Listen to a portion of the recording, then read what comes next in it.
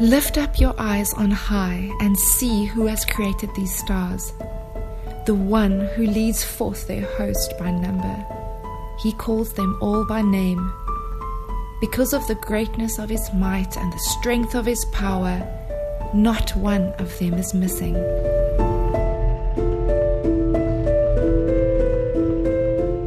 When I consider thy heavens, the work of thy fingers, the moon and the stars which thou hast ordained, what is man that thou dost take thought of him, and the Son of Man that thou dost care for him? Good Heavens is a podcast that takes a deeper look into the cosmos, revealing God's wondrous power and design.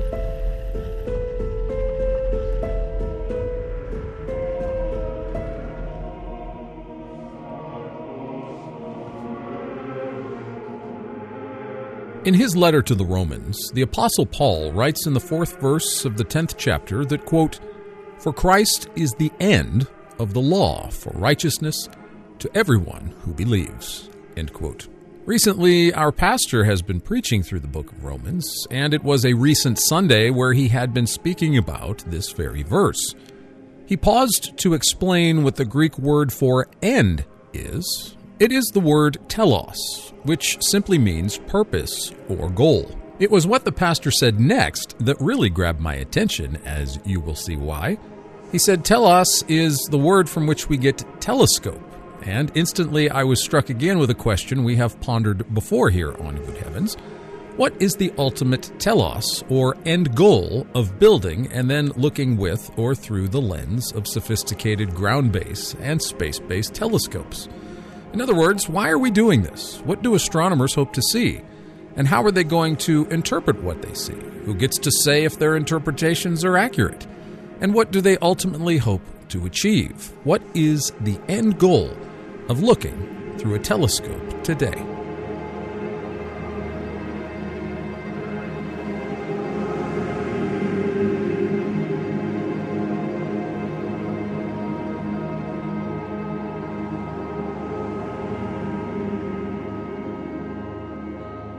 NASA says of the mission of the newly launched James Webb Space Telescope that, quote, "The James Webb Space Telescope is a giant leap forward in our quest to understand the universe and our origins. Webb is examining every phase of cosmic history, from the first luminous glows after the Big Bang to the formulation of galaxies, stars, and planets, to the evolution of our own solar system," end quote. Note the reference to our origins. This goal is often mentioned in various missions to explore the universe. NASA wants to know where we came from, how life began. But it does not follow that looking at stellar spectra or analyzing the brightness or distance or mass of stars and galaxies is going to tell us anything about who we are as human beings, where we came from, or how we got here. It is akin to thinking that a few carbon samples taken from American elm, dogwood, and sycamore trees in Central Park in New York would tell arborists in Helena, Montana, from where the 3.9 million inhabitants of Los Angeles, California have come, who they are, or why they even live there. Carbon from distant trees in New York says absolutely nothing about the lives of people living in Los Angeles. In the same way, signatures of oxygen and hydrogen from distant galaxies or the carbon in distant stars say nothing about our existence here on Earth. It has yet to be explained in unambiguous empirical detail by any cosmologist or astrophysicist how their telescope observations actually give them the data that tell us who we are, why we're here, or where we came from.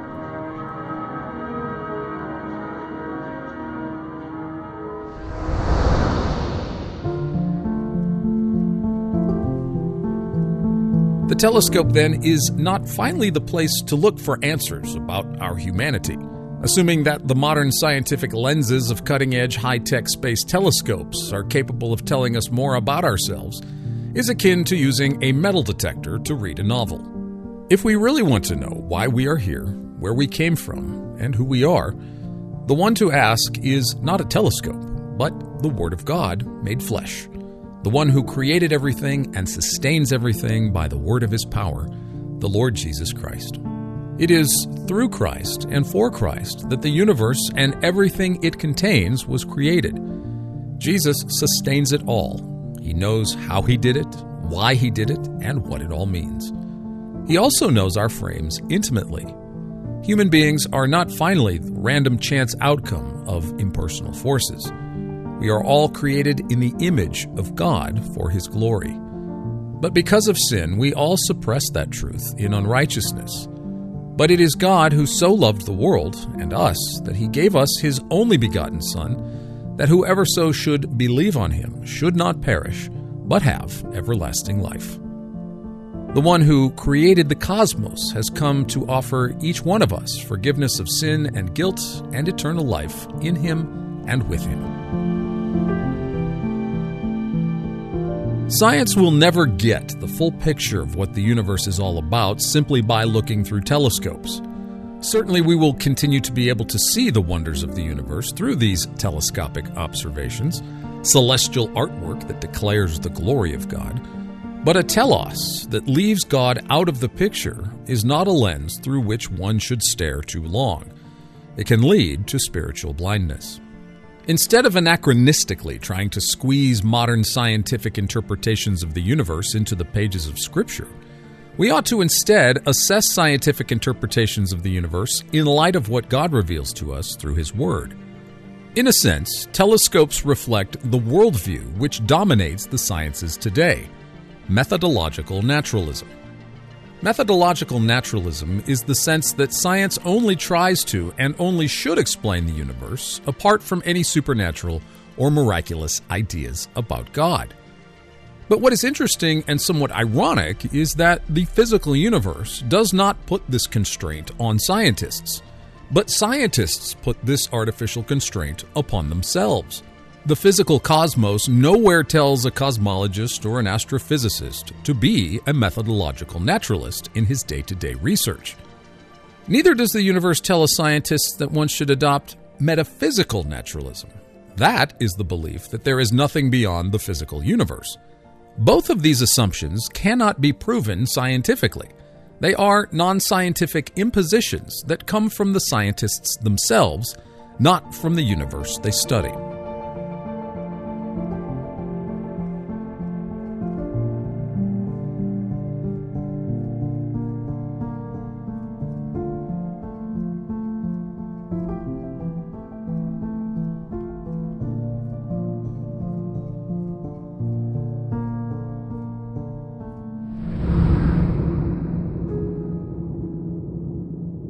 The limitations of these naturalistic worldviews inhibit and distort scientists' explanations for the universe and our place within it. They leave out the fundamental foundational reason for the universe and what it is all about. As Colossians 1:16 and 17 say of Jesus, quote, "For by him all things were created, both in the heavens and on earth, visible and invisible, whether thrones or dominions or rulers or authorities, all things have been created through him and for him. He is before all things, and in him all things hold together." End quote. In conclusion, does anyone really know how old the universe is? The only one in our book who does is Jesus. Come and see.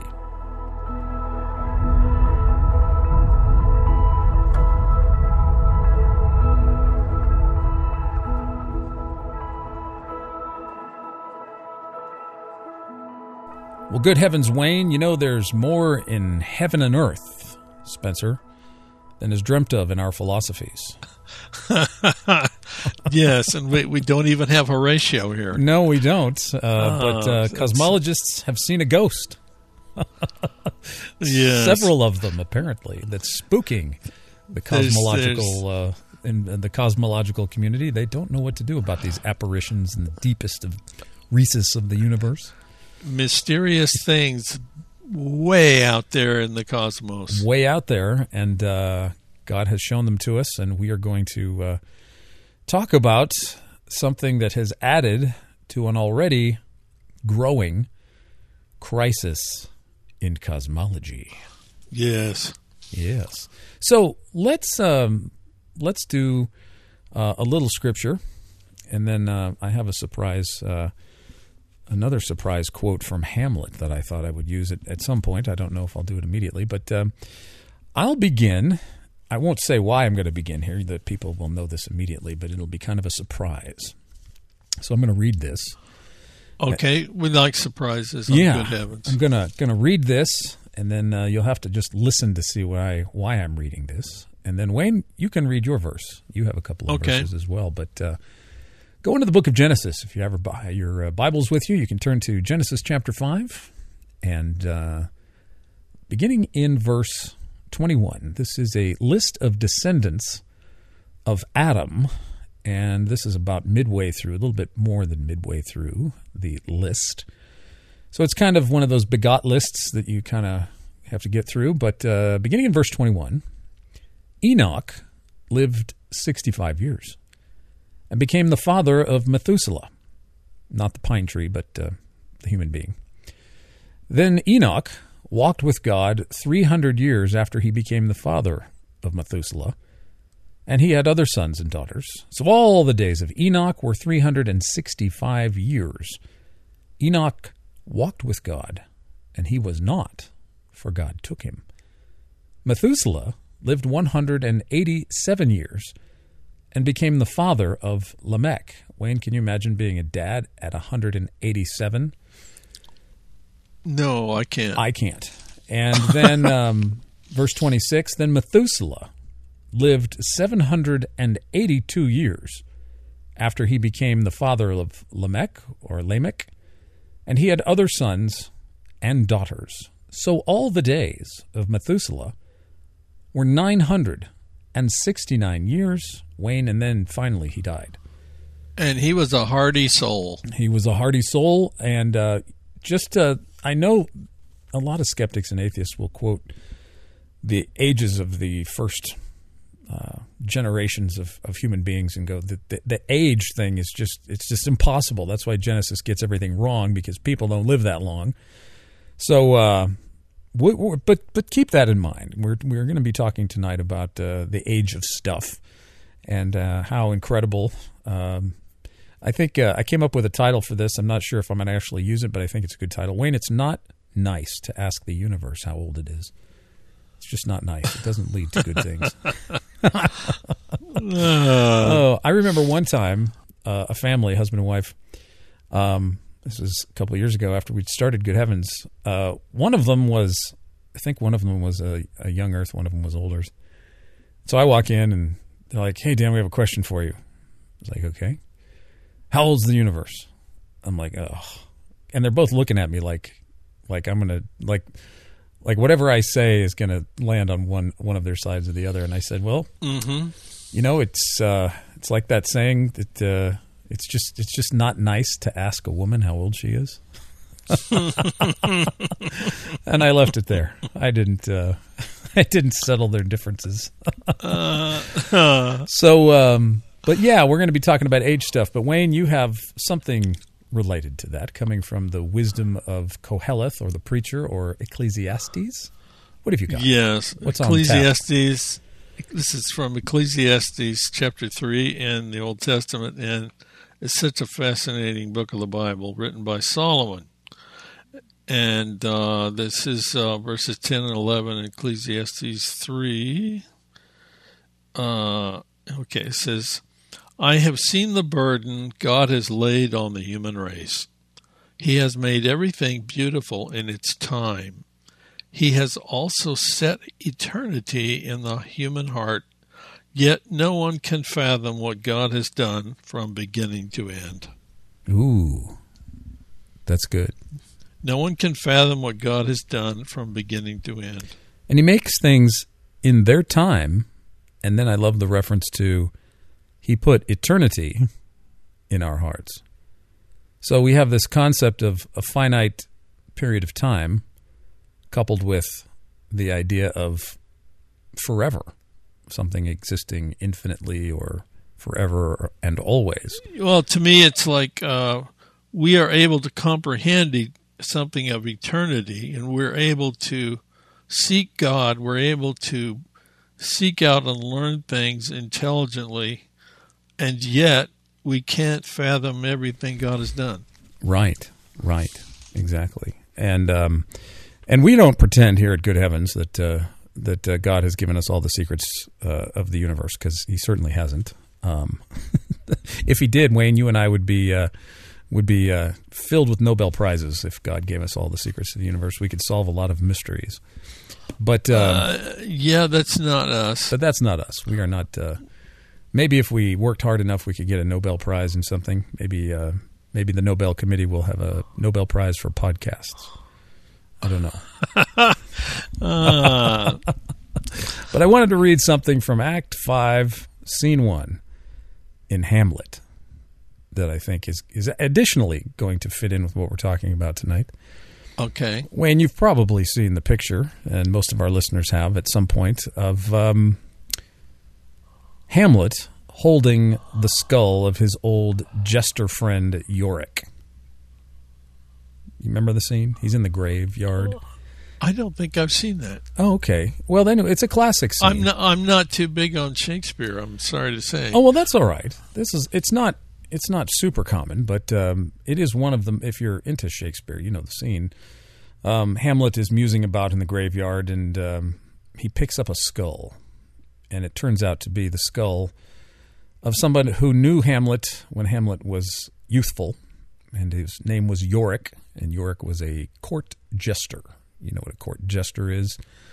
One of those silly fools that sort of the medieval version of a comedian or a clown to some degree. Yeah. And so he picks up the skull, and he starts to muse about Yorick. He says, "Alas, poor Yorick, I knew him, Horatio." Here's Horatio for you. "A fellow of infinite jest, most excellent fancy. He hath borne me on his back 1,000 times. And now, how abhorred my imagination is! My gorge rises at it. Here hung those lips that I have kissed I know not how oft. Where be your gibes now, your gambols, your songs, your flashes of merriment, that were wont to set the table on a roar? Not one now to mock your own grinning. Quite chop-fallen, are you? Now get you to my lady's chamber, and tell her, let her paint an inch thick. To this favour she must come. Make her laugh at that. Prithee, Horatio, tell me one thing." "What's that, my lord?" "Dost thou think Alexander looked o' this fashion in the earth?" "Even so." So what is he saying there? He's saying, poor Yorick, you can't joke and laugh at your own skull now, can you? Where are your funny songs? Where are your jokes, your flashes of merriment that made everybody laugh? And then he says at the end, he says, "Go tell my mother to paint on her makeup as much as she wants, but she can't hide her fate, that she will eventually come to this as well. Make her laugh at that, Yorick." Okay, Dan, you left me wondering where does Shakespeare fit in here? We've got Horatio at least.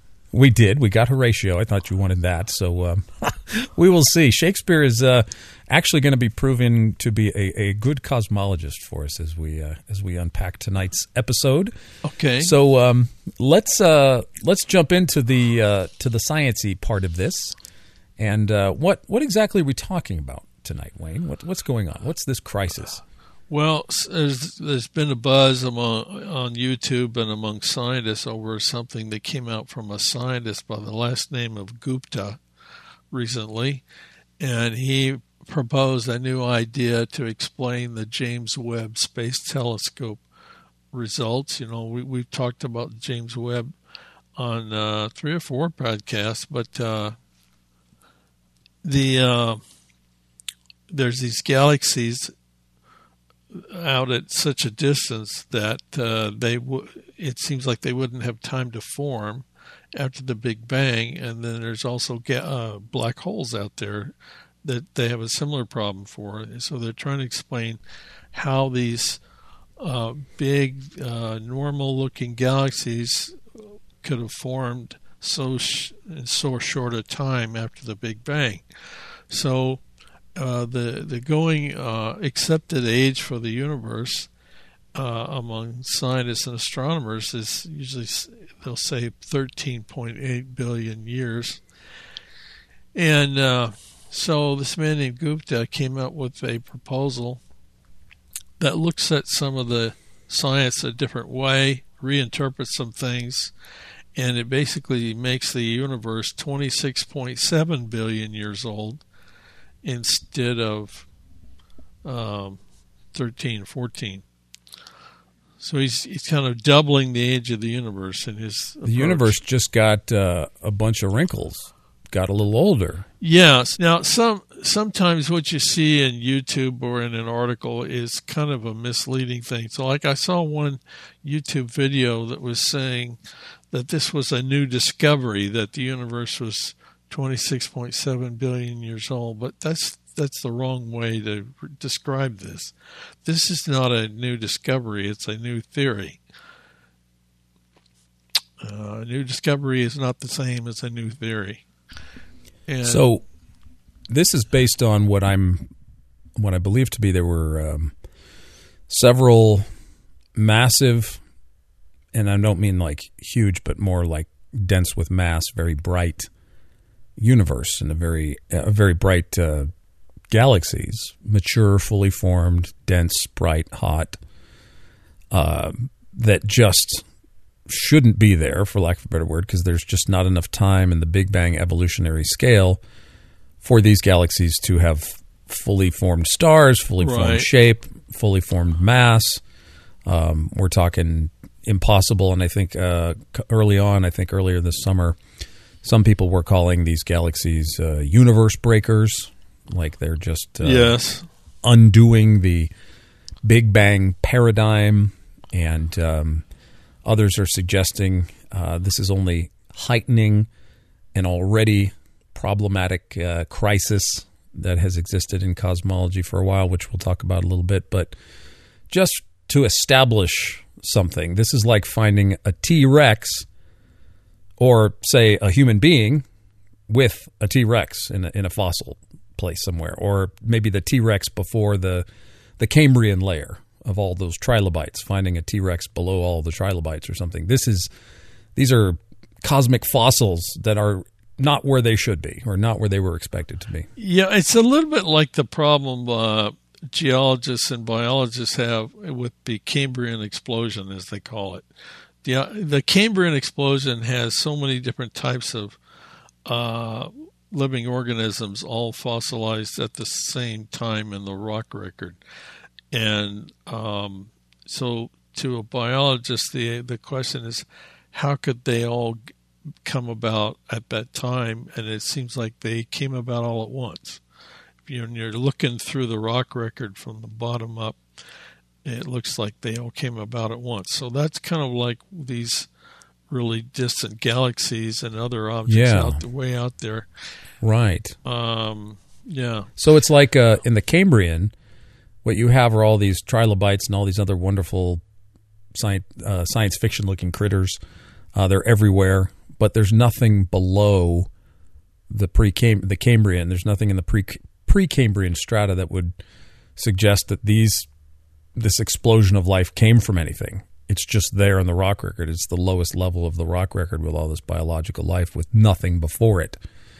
And so how did all that life just sort of finger snap come into being? There wasn't enough time in Darwin's scale for these things to have developed. Yeah, and of course I would turn it around and look at it in the opposite way. I would say these are the burial of organisms in the worldwide flood. They're not. I would agree. Yes. That's what makes sense of it to me. Anyway, but that's geology. We're talking about astronomy. Right. But we are talking about fossils, cosmic fossils as they appeared.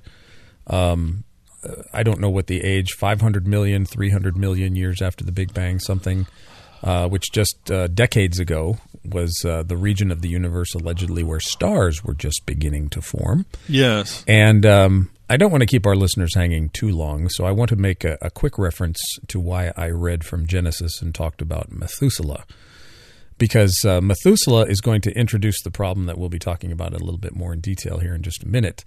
Wayne, you've heard it, and we were chatting about this before we recorded. Methuselah, allegedly, is the oldest star, the oldest known star in the universe.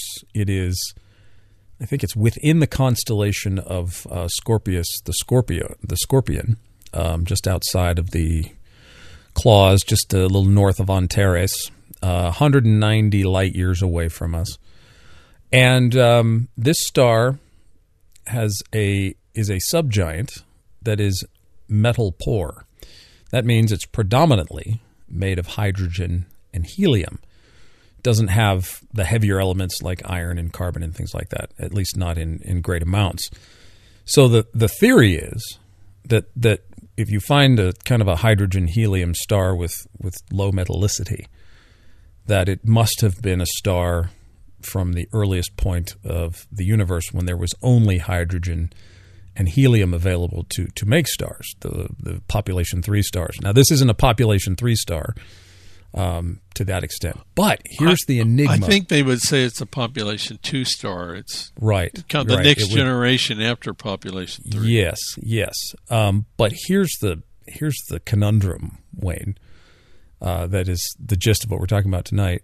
Methuselah is older than the universe.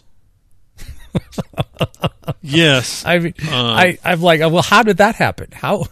And the measurements, and this is the point I wish to make, 'cause the measurements over the last several years since they have been measuring this, I think they've been measuring it for like 20 years now. It's been known since 2000, and it's called HD 140283. That's the technical name of it.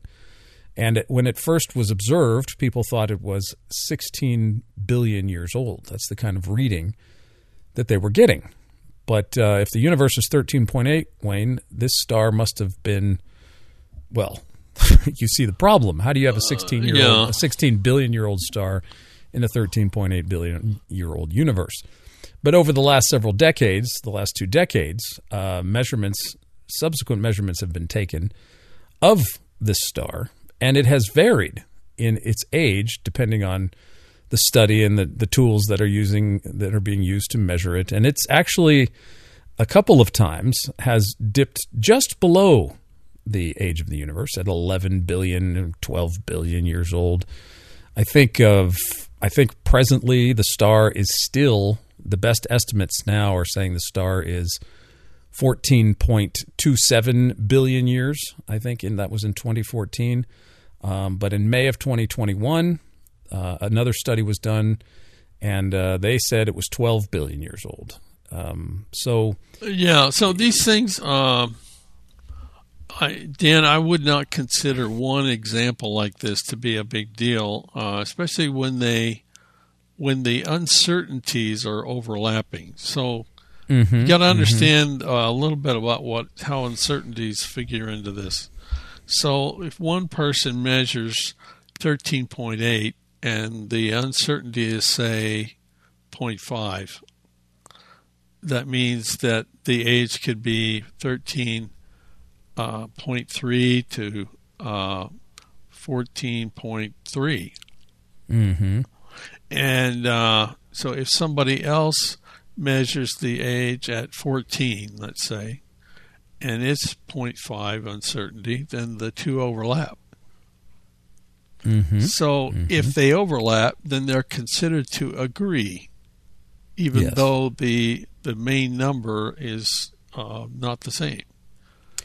And the key thing I wanted to make a point of with Methuselah, and something hopefully we'll talk about a little bit more, is that the way in which we measure, or I say science, measures distances to things.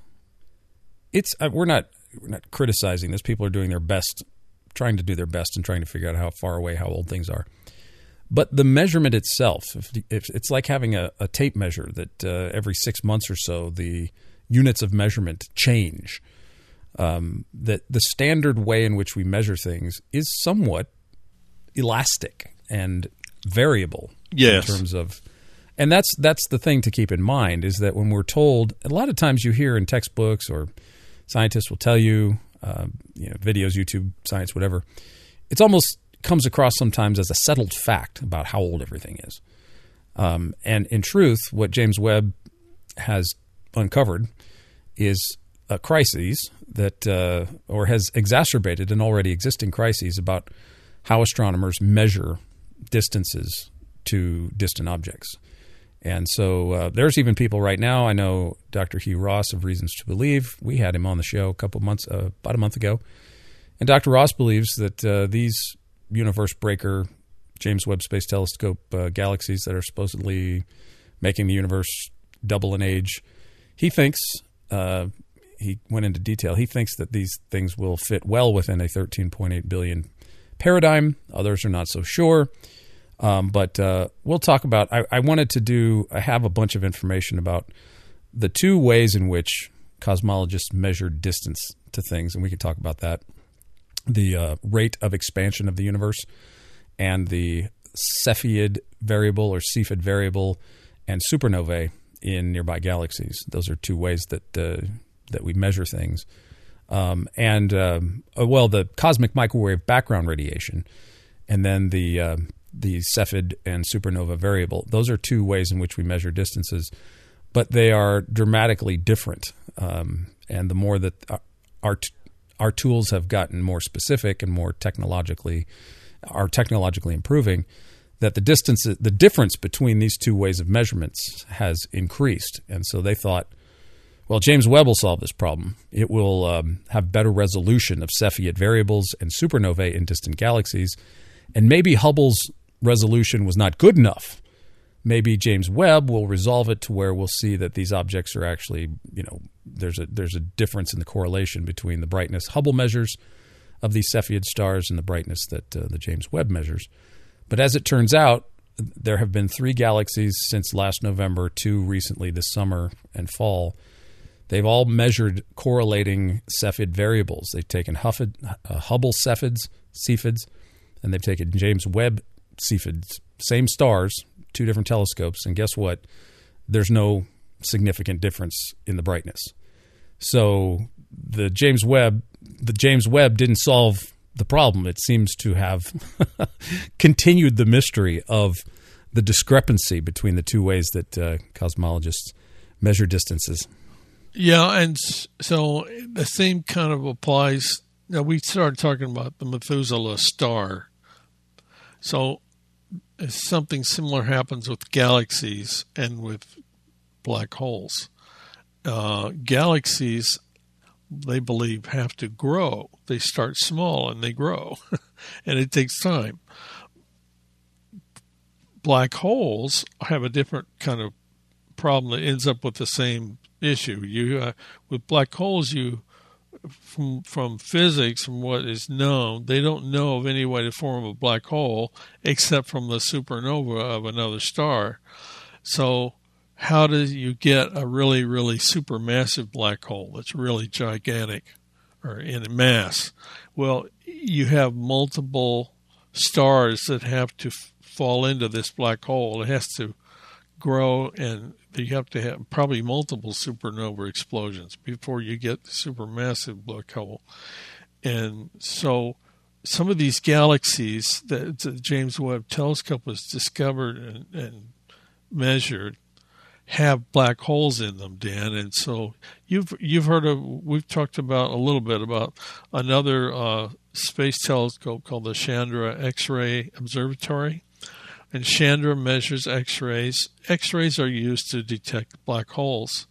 So what they've done is they've teamed up and had the James Webb detect the galaxy using infrared, and then they have the Chandra look at the same thing with X-rays, and they identify the black hole inside the galaxy. So these real distant galaxies sometimes have black holes in them, and there's an article that was talking about this because they have a problem with the black holes not having time to form, just like not having galaxies with the time to form. And there was some scientists that called them, what did they call them?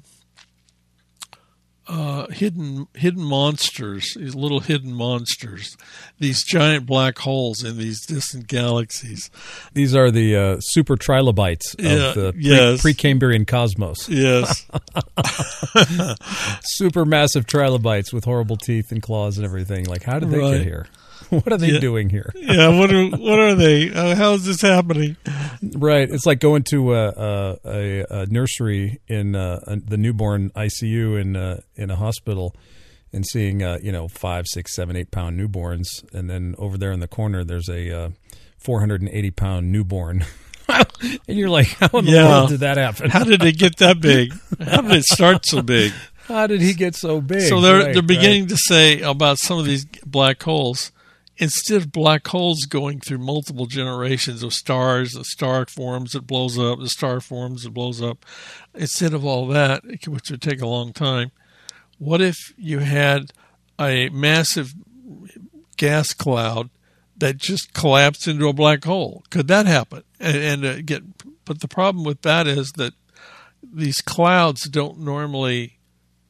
can't normally collapse into one massive object that big because they can't get compressed enough. The cloud normally breaks up and you get multiple stars, and then things can happen with multiple stars. So this is why it takes a long time to form a really, really massive black hole in their model. Now that's funny because that's not funny. I'm not making fun of it, but we have quoted multiple times now here our friend from the 1970s at Cornell, Martin Harwood. Yes. We have cited him multiple times because of what he said in his textbook from the 1970s. It would be real easy to explain stars as having just come out of nothing. Yeah, and he described this galaxy problem even then without the James Webb, and the technology wasn't nearly so good. It's basically the same problem taken farther. Same problem on a bigger scale. If we have a problem with star formation, compressed gas, and all this stuff, now we have a much bigger problem with condensation of gravity and mass and energy condensing into a black hole, and then we have all the stars that have to appear in a galaxy. And then we just have all this mass that has accreted in a very short period of time. And this is just, and well, Wayne, you said it. I mean, we're making the comparison to the Cambrian explosion. But I think it's worth noting that this problem really is based on, Wayne, and I think you agree, that if your first premise of the universe or of biological life is a long, slow, gradual development from real small to what we see today. Because the universe started in a hot, dense state called a singularity. And then from all that hot, dense state, I think George Lemaitre, back in the early 20th century, a primeval atom, a cosmic egg, if you will, kaboom, or expand, or whatever it did. And then it created this hot, gaseous soup from which atoms and protons, neutrons, and all that stuff form. Same thing kind of in abiogenesis. Well, where'd life come from? Well, this tiny little RNA, DNA thing in a hot primordial soup somewhere in the early Earth, a little sunlight, a little admixture of some chemicals, and bang, you have this super entity, whatever it is, that has created all life.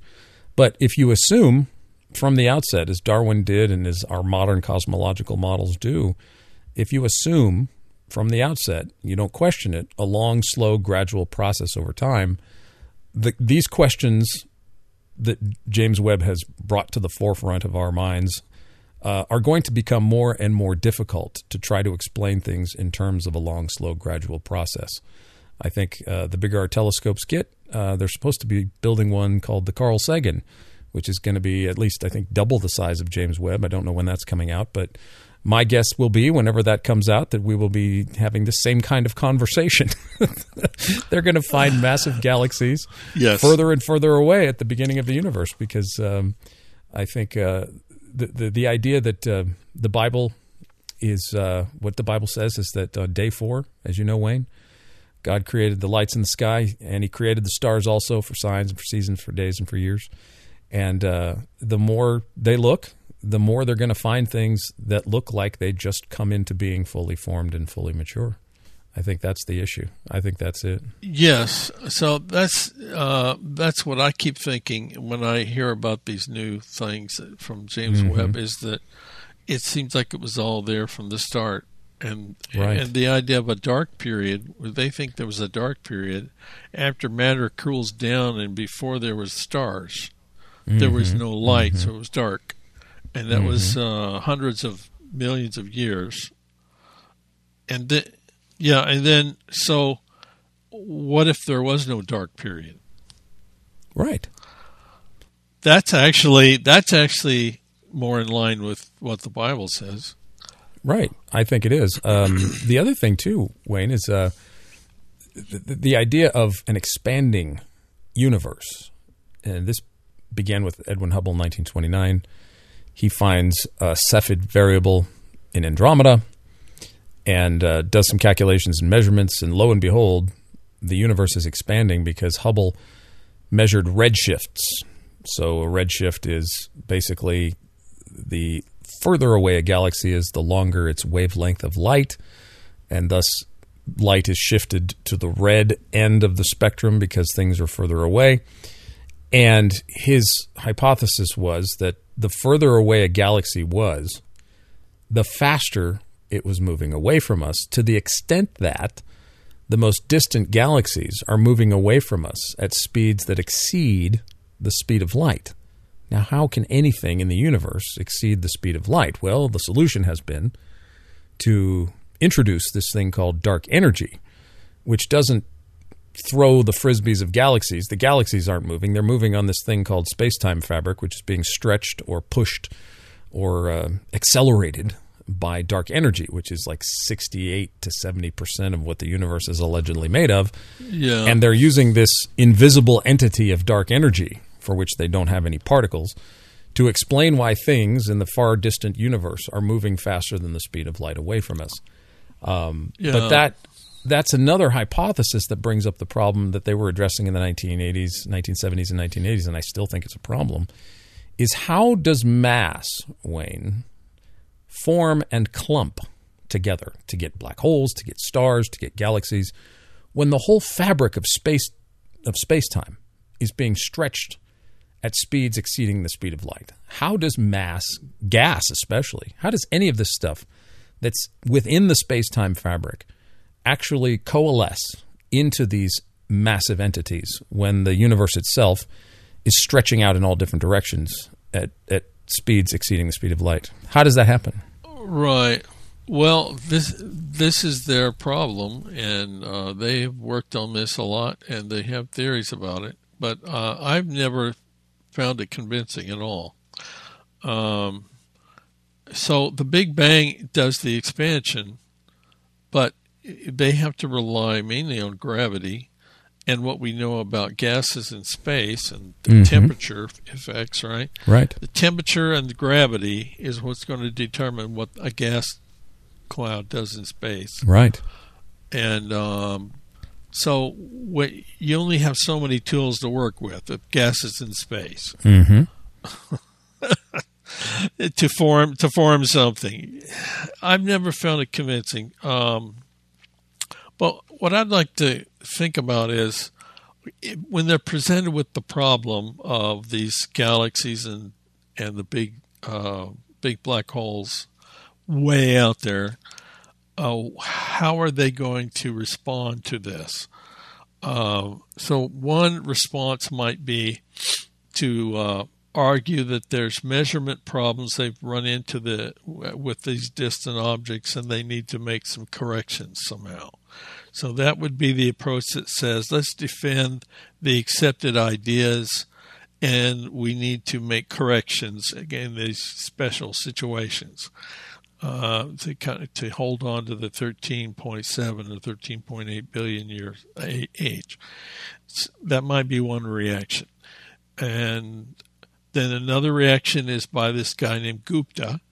Now, Gupta has proposed an interesting thing, and what he's doing is he's bringing in an old idea that came from I think it was 1929 or something, from somebody, and it's been referred to as tired light.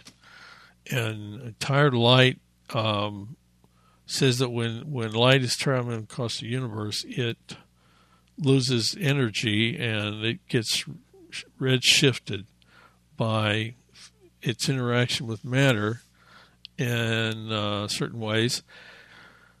But he's also interjecting changes in fundamental constants in with this process. So in his approach, okay, we know about redshift, that when stars are moving away from us, there's a redshift from their motion. And then what they will say was scientists will also talk about what they call the cosmological redshift. What's that? The cosmological redshift is from this initial expansion of the universe. It's not about motion of objects within space.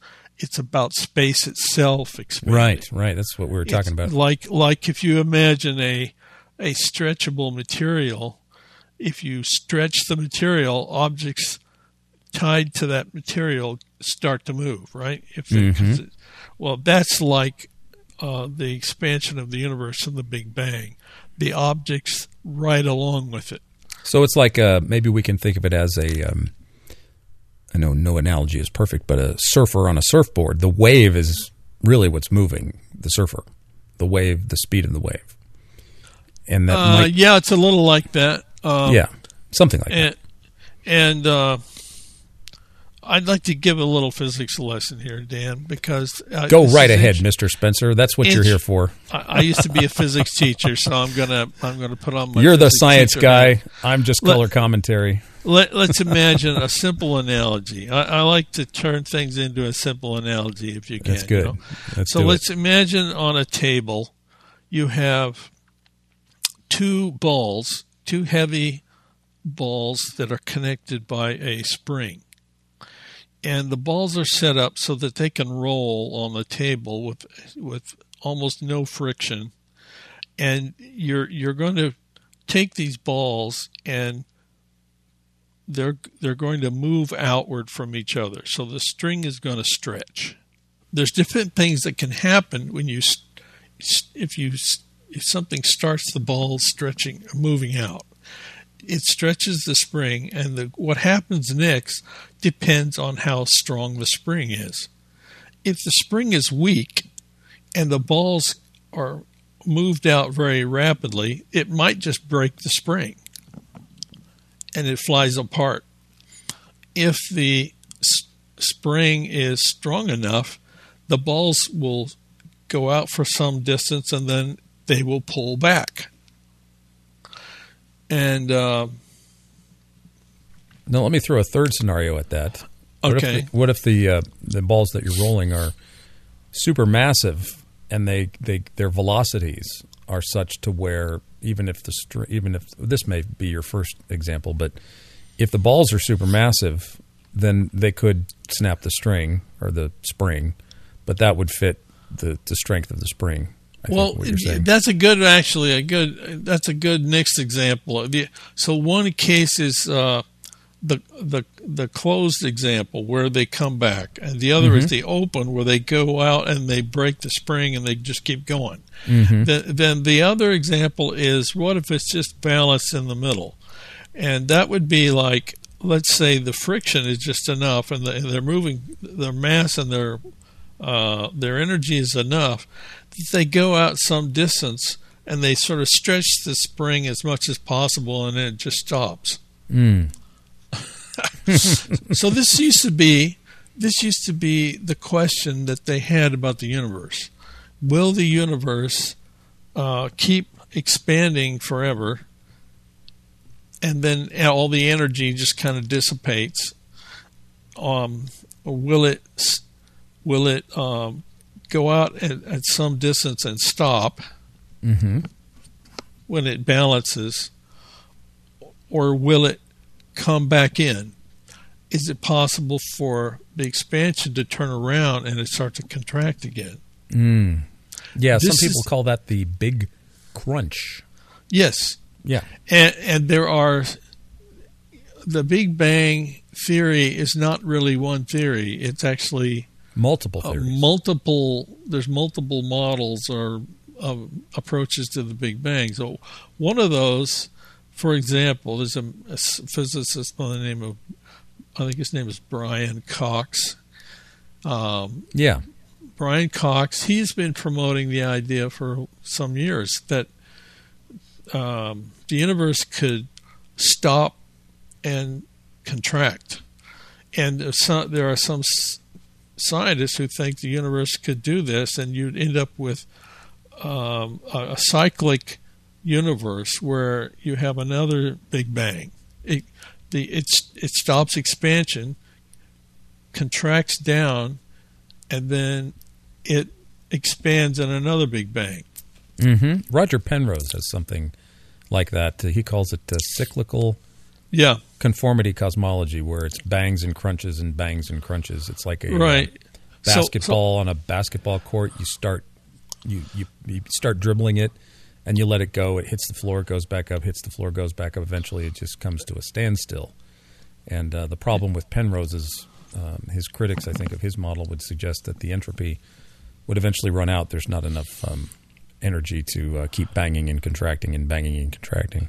Yeah, even that can't be forever. Right, exactly. But the thing that's interesting to me is to watch what the scientists do, and this is so Gupta takes the view of, well, let's make the universe a little older so we have a little more time for these distant galaxies and black holes to form.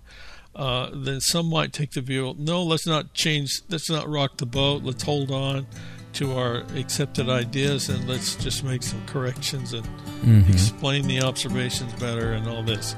Right. And then others might be saying, like Penrose or Cox, okay, this means that the Big Bang was not the beginning, and it stopped and it started contracting, and what we call the beginning of our universe was actually not the beginning of time, because there is another cycle before that. Right. And so that's what they're saying. The universe contracted, and then there was the Big Bang that we know of.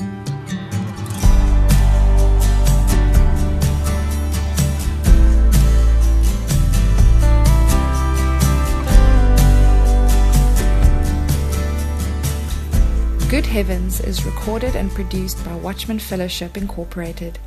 For more information about our podcast and ministry, including having our staff speak at your church, visit watchman.org.